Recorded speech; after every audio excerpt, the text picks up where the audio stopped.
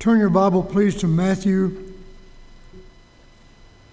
chapter 26, verse 57. Matthew 26, verse 57.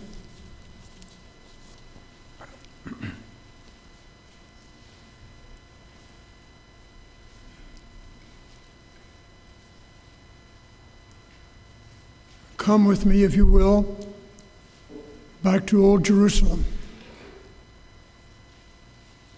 It was Passover time, a holy time.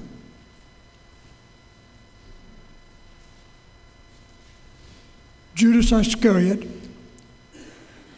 and some of the Sanhedrin had been up all day planning and plotting how to put to death the creator of the universe, the Son of God. So now they come to Gethsemane's garden. The Lord Jesus had already met in the upper room with the disciples. He had given that wonderful truth, let not your heart be troubled. I go to prepare a place for you. I will come again and receive you to myself, and where I am, there you may be also. The Bible says in Matthew 26, 57, they that laid hold on Jesus led him away to Caiaphas, the high priest, where the scribes and the elders were assembled. After that awful night in Gethsemane, and incidentally, Calvary was settled in Gethsemane. That night in the garden, Jesus had left his disciples one place, the other three another place. Then he went alone and talked with God. And what he said to God was so sacred. He said, Father, if it could be thy will, let this cup pass from me. Now, what cup was he talking about? It was not his death on the cross. That's when he came. The awful cup was the horrendous reign of sin that would be placed on Jesus. And when he went to Calvary, it was not just the physical agony, it was the awful weight of our ugly sins pressed upon him, so that he fully accomplished an atonement and a pardon and paid the death penalty for our sins. That was settled at Calvary. But it was pre-settled at Gethsemane. Soon after midnight, on the day of the Passover, a holy day, Judas and the armed guards led Jesus away bound. There were actually two trials that ensued those early hours of that fateful morning: an ecclesiastical trial and a civil trial. The ecclesiastical trial was the trial of the Sanhedrin. The Jews hated Jesus, especially Caiaphas and Annas. They were jealous. They were filled with themselves. They cared not a whit for the Jews. They just wanted to better themselves. Annas was power hungry. The Sanhedrin met that night and again after daybreak. The civil trial was before Pilate. And the reason for the civil trial, because as much as the Jews wanted to kill Jesus, they did not have the authority to do it. The Roman law was such that the Jewish law could not condemn a man to death. They had to get the sanction of the Roman government. The power of the Roman government was given to Pilate, the procurator of that area.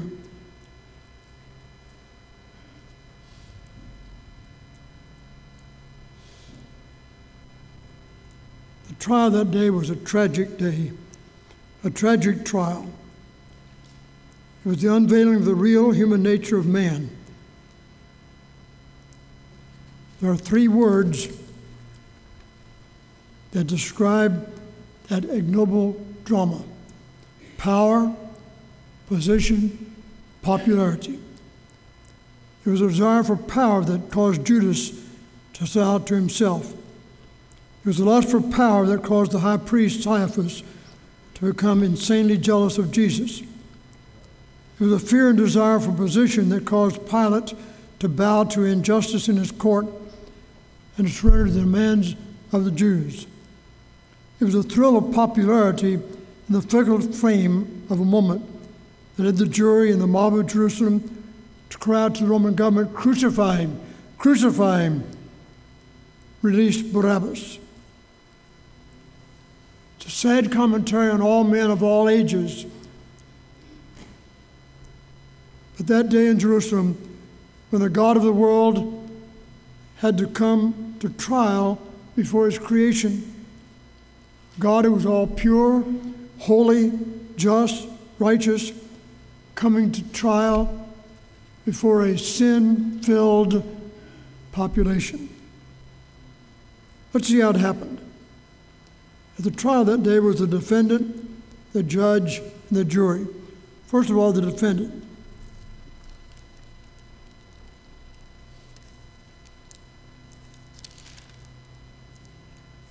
In Matthew 27, verse 11, and Jesus stood before the governor, and the governor asked him, saying, "Art thou the King of the Jews?"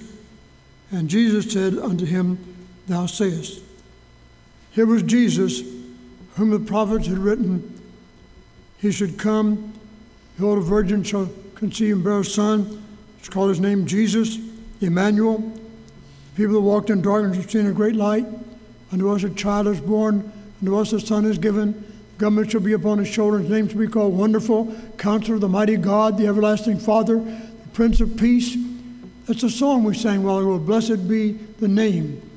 His name shall be called Counselor, Mighty God. The best friend a man ever had was the Lord Jesus. You think of Matthew the publican. Everyone hated the publicans. They were tax collectors. When Jesus called Matthew, people looked up, sort of wondered, what in the world's wrong with Jesus? Why would he call this wicked, sinful publican to be a disciple? Matthew found him to be the first friend he ever had. You think of that woman taken in adultery. The Jewish law said she ought to be stoned. And Jesus said, "He that is without sin cast the first stone." That woman found in adultery found that Jesus was the best friend she'd ever had. And I want to tell you today, no matter what your sin is, no matter what your doubts are, and what your rebellion is, the best friend you could ever have is the Lord Jesus Christ. Think of the insane men in the tombs. They were all afraid of him. He cut himself. He fell down in rhythms. And then Jesus came. And Jesus commanded the evil spirit to come out. That an insane man was made whole. Later he would say, "He's the best friend I ever had." We sing the song, "What a friend we have in Jesus, all our sins and griefs to bear." What a privilege to carry everything to God in prayer. The reason we sing that is because we've learned that Jesus is indeed the best friend we could ever have. I think of the man that wrote that word years ago. Once sat alone beside the highway begging. His eyes were blind, the light he could not see. He clutched his rags and shivered in the darkness. Then Jesus came and bade his darkness flee. When Jesus comes, the tempter's power is broken. The tears are wiped away. He takes the gloom and fills the life with glory. For all is changed when Jesus comes to stay. This was Jesus, of whom Isaiah wrote, "He was wounded for our transgressions. He was bruised for our iniquities. The chastisement of our peace was upon him. With his stripes we are healed." All we like sheep have gone astray. We have turned every one to his own way, and the Lord hath laid on Jesus the iniquity of us all. The defendants, ladies and gentlemen, is Jesus of Nazareth, King of the Jews. Would you behold the scene? A mob of Jews, the heads of the nation Israel, all night in a mock trial, proclaimed Jesus an impostor and a blasphemer. They led him away, their own Messiah. They led him in chains to deliver the promised one to the Gentile governor. It's almost unthinkable. They knew Jesus was a Jew, but they did not like what he was doing. He had received the favor of the people. His miracles demonstrated who he was. They were insanely jealous. They wanted to get rid of him. So now we come to the judges. We've seen the defendant, now the judges. Look in Matthew 26, verse 57. Matthew 26, verse 57. They that laid hold on Jesus led him away to Caiaphas, the high priest, where the scribes and elders were assembled.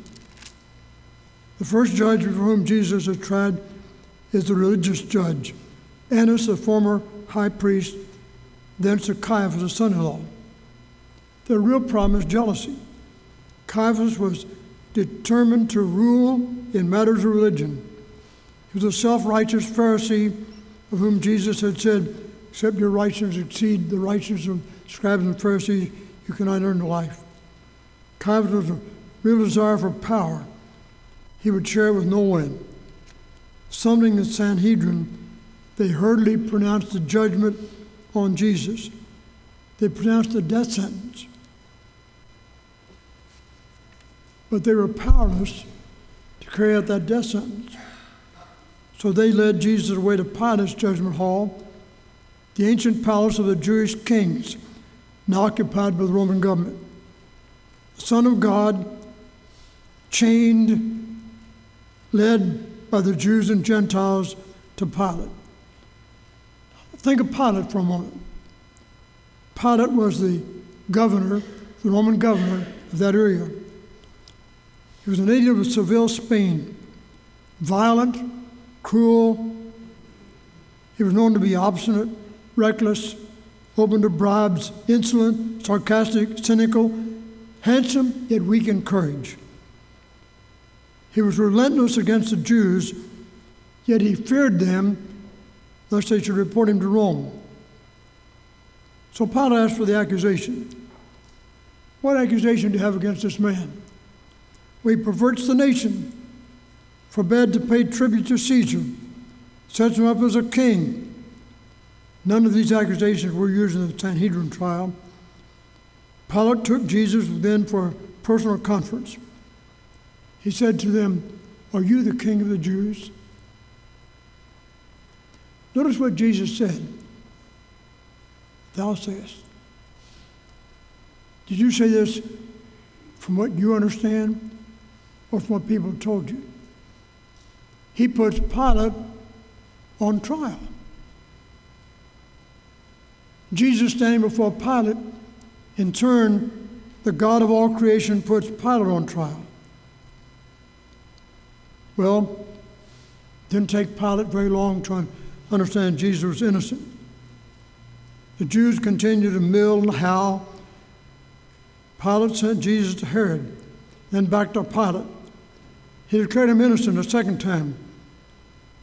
His wife came to him and said, "Have no dealings with this just man. I've had a dream about him. Don't even touch him. Don't have anything to do with him." Final accusation, trump in the hand of the Jews. Jesus said, Pilate said, "Whom will you release, Barabbas or Jesus?" They said, "Jesus says he's the king.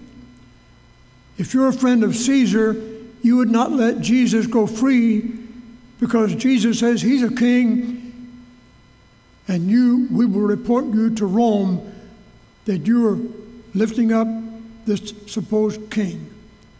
That scared Pilate to death. He didn't know what else to do. He ignored his wife's warning. He ignored what his heart told him. He ignored the truth.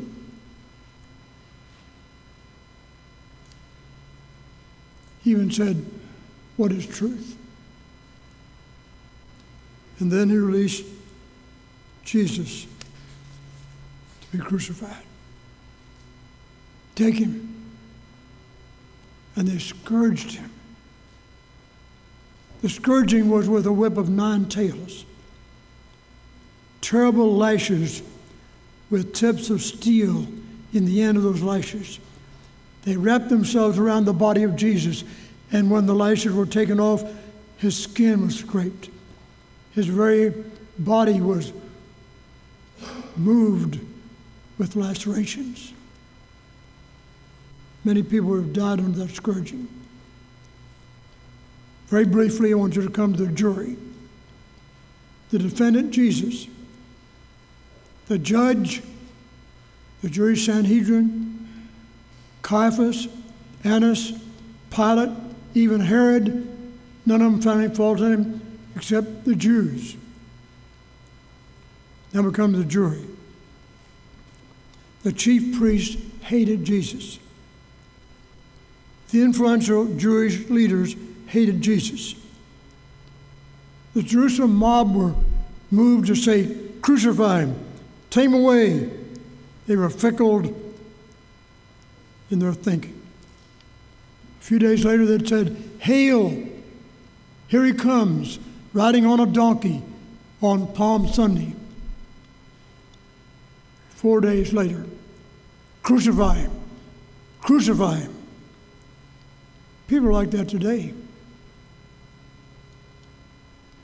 All across America, people will remember Jesus this week. Even the newspaper called it Holy Week. They called it Holy Week because what happened at the end of the week? Jesus was crucified and rose again. They may not believe in the resurrection, but they know that Jesus was a somebody they have to deal with. Civilization has never been able to put aside Jesus. They have to deal with him, who he was. Jesus was not only on trial that morning, he's been on trial in men's lives every day since that eventful day. The tragedy, men and women and children are willing to say no to Jesus for power, position, and popularity. Scene has changed now. Faded and gone are the unjust judges. The mob jury has disappeared. Though the defendant remains, Jesus of Nazareth, King of the Jews. Though the judges of the terror-stricken morning have faded, the frenzied mob of jury are present no more. In their place, I see another judge. That judge is right here in the auditorium. What will you do with Jesus? Either crown him as king and determine you're going to follow him. He will be Lord of all. You will receive him as your king, or you will ignore him. You cannot ignore Jesus. You can ignore this preacher. You can ignore your parents, but you cannot ignore Jesus.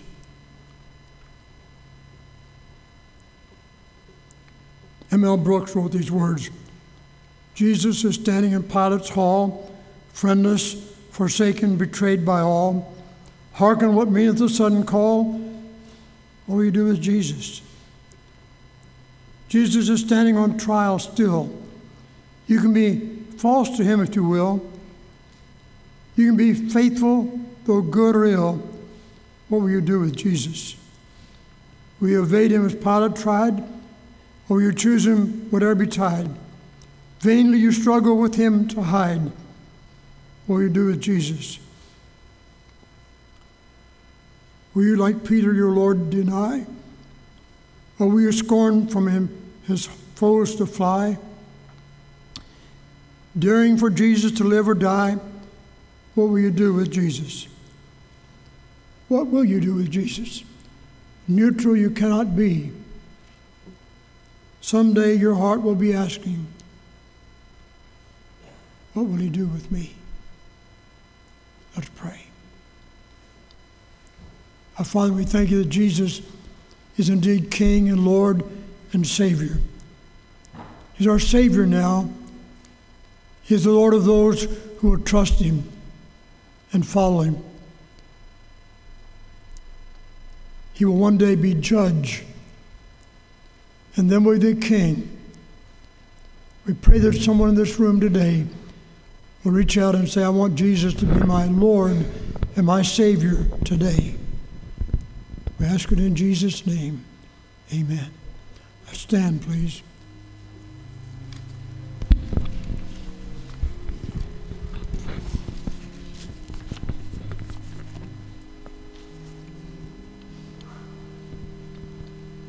Page 159. Out of my bondage, sorrow, and night, Jesus, I come to thee. The invitation is very simple. Will you come to the Lord and let him be your Savior? We invite him in to be your King, your Lord. I want to plead with you. If you've never received Christ your Savior, you've never let him into your heart, why not right now? Just say, Lord, I need you. I ask you to come into my heart and be my Savior.